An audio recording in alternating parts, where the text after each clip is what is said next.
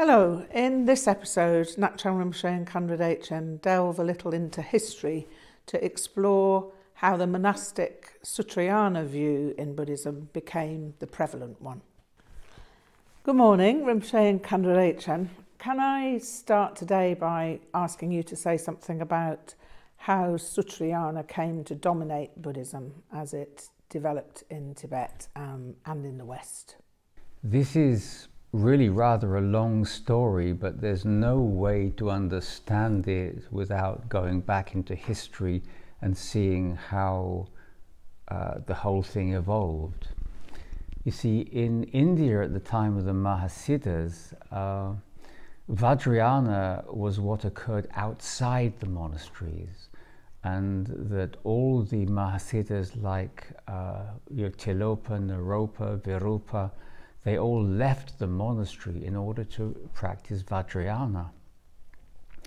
Now, of course, in Tibet, that changed in the second spread. There was the first spread when Guru Rinpoche came to Tibet and established Vajrayana there, and the whole thing worked in one particular way.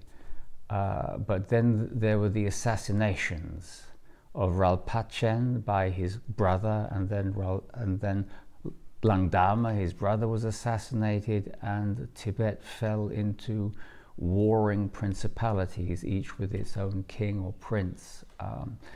That lasted for something like 100 years. In that time, the Gurkha Changlode continued. They had been persecuted by Langdama, which is why he came to be assassinated. And so a lot of the monasteries were destroyed, the monastic institutions were disbanded, but the Gurkha Changlode continued in more or less the same way. Now, when Changchup Erd and Yeshe Erd, who are not quite understood as to whether they were uncle and nephew or grandfather and grandson, but whoever, they wished to reunite Tibet. And the only way to do that in religious terms, because they were both monks, was to invite a teacher from India. That was the only way they could gain respect from everybody. So they invited Atisha. They wanted Atisha only to teach Sutrayana. Atisha naturally refused and said, you can either have the entire Dharma or nothing.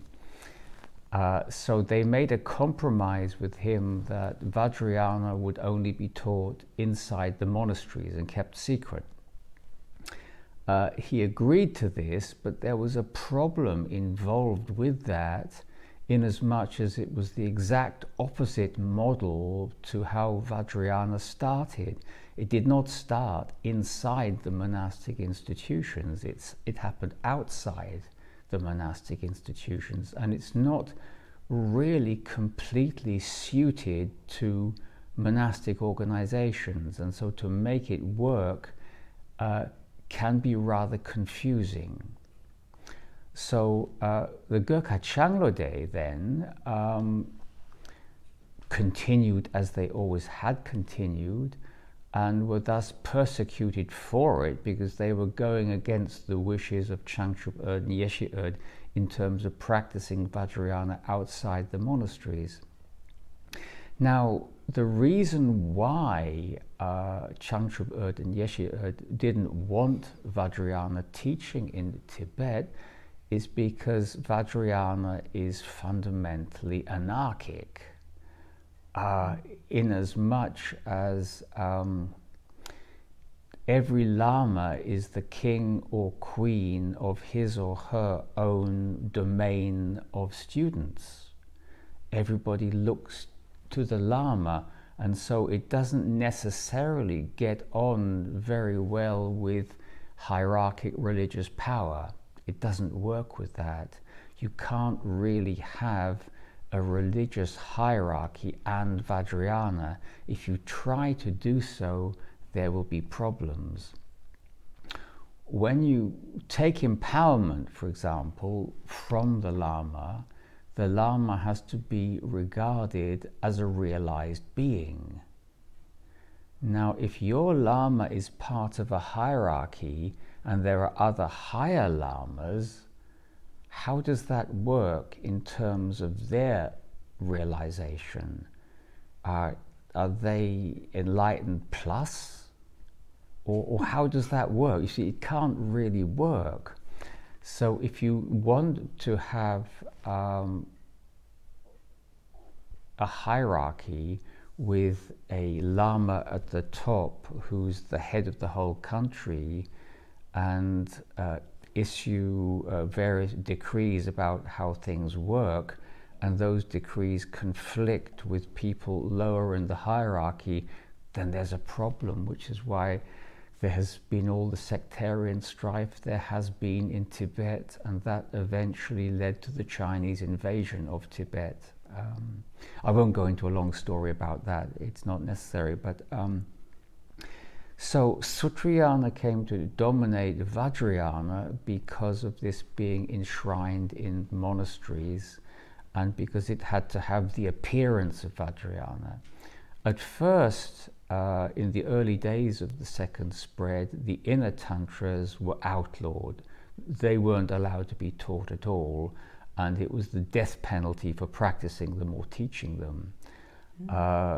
So a lot of the inner tantra, when it was taught, came to be taught in the outer clothing of outer tantra.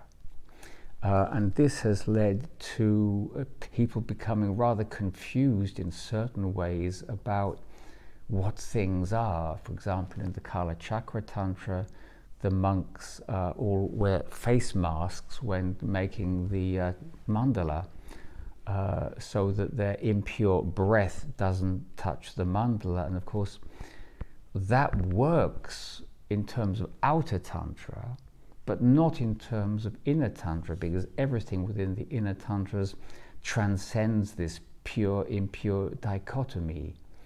So you get these contradictions that occur. Also, in terms of keeping Vajrayana within the monasteries, those who practice it outside are necessarily disparaged. And so the Gurkha Changlodaya have been disparaged for that reason. And it's entirely political in its origin. What it is now is hard to say, because it's become part of culture and people find it difficult to tease it apart and find out what is what in that arrangement. One of the criticisms of the Gurkha Changlodaya is this village Ngakpa title, that these people are no more than village shaman, and that their spiritual practice is fairly worthless.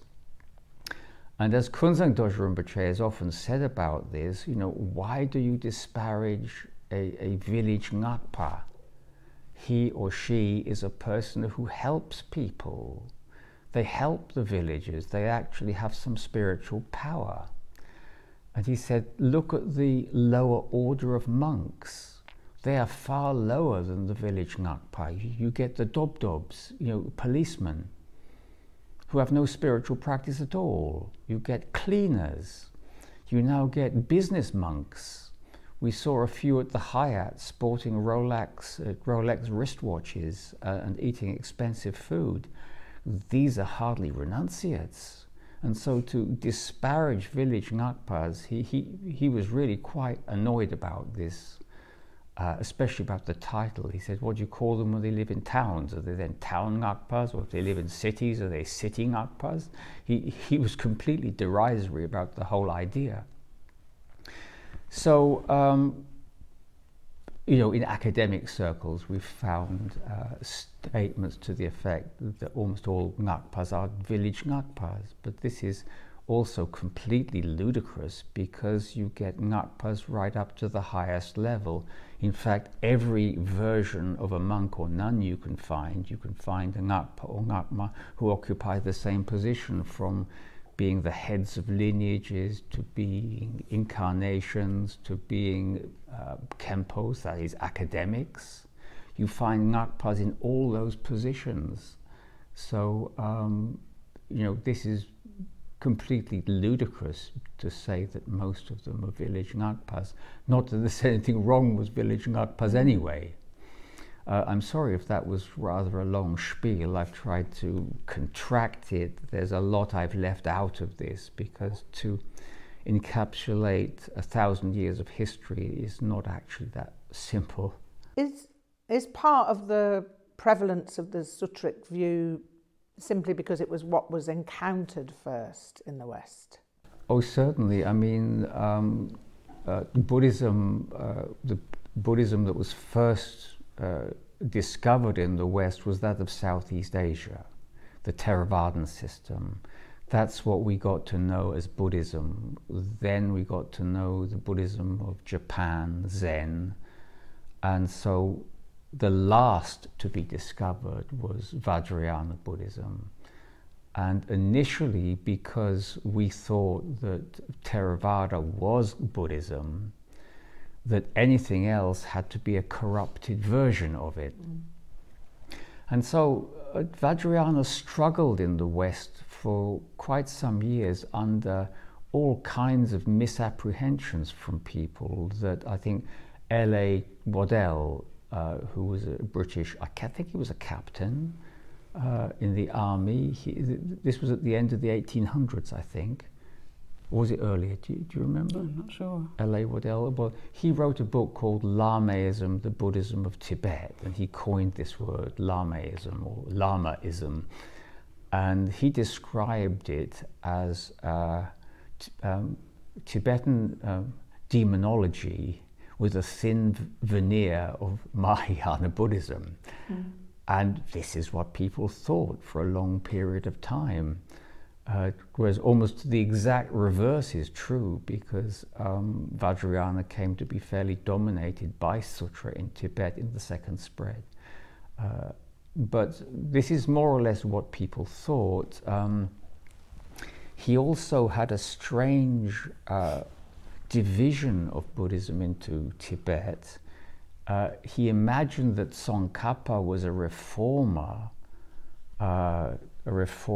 like Calvin or Martin Luther, and he saw him as the reformer of Tibetan Buddhism as a whole.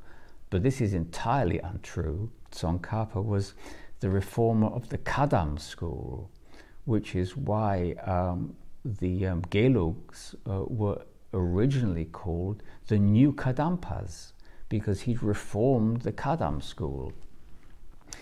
This then led to Waddell speaking of the Gelug school as the reformed school, the Kagyus and the Sakyas as the semi-reformed, and the Nyingmas as the unreformed. And this bore no relation at all to anything.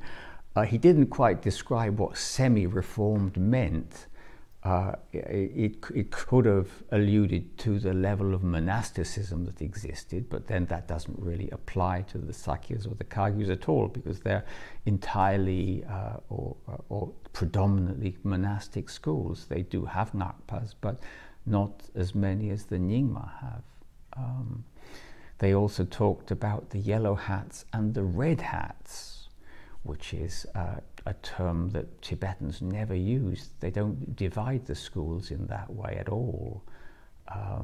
There is no red hat school. There is no yellow hat school. The Gelugs do wear yellow hats, but they never called themselves the yellow hat school. So there were all these misunderstandings that actually existed for quite a long time and actually haven't even died out yet. You can still find people who make references to what Waddell wrote, 100 years ago. So this is part of how we see Buddhism. People assume that Buddhists are vegetarian, which is entirely untrue. I mean, there was a whole furore in the Tricycle magazine once where people were saying, unless you're vegetarian, you can't call yourself a Buddhist. And this was vaguely stupid, because you're saying, well, that gets rid of 9/10 of the Tibetan population. Then they can't call themselves Buddhists because Tricycle magazine has issued its edict that they're not. People, in fact, one of the main problems of the world is people thinking they know things when they don't know anything about a subject. I'm really reticent at making any absolute statement about anything concerning Tibet, because there's always an exception somewhere. There's always a different way of doing something that you can't really absolutely state anything, in terms of lineage or in terms of, differences in emphasis.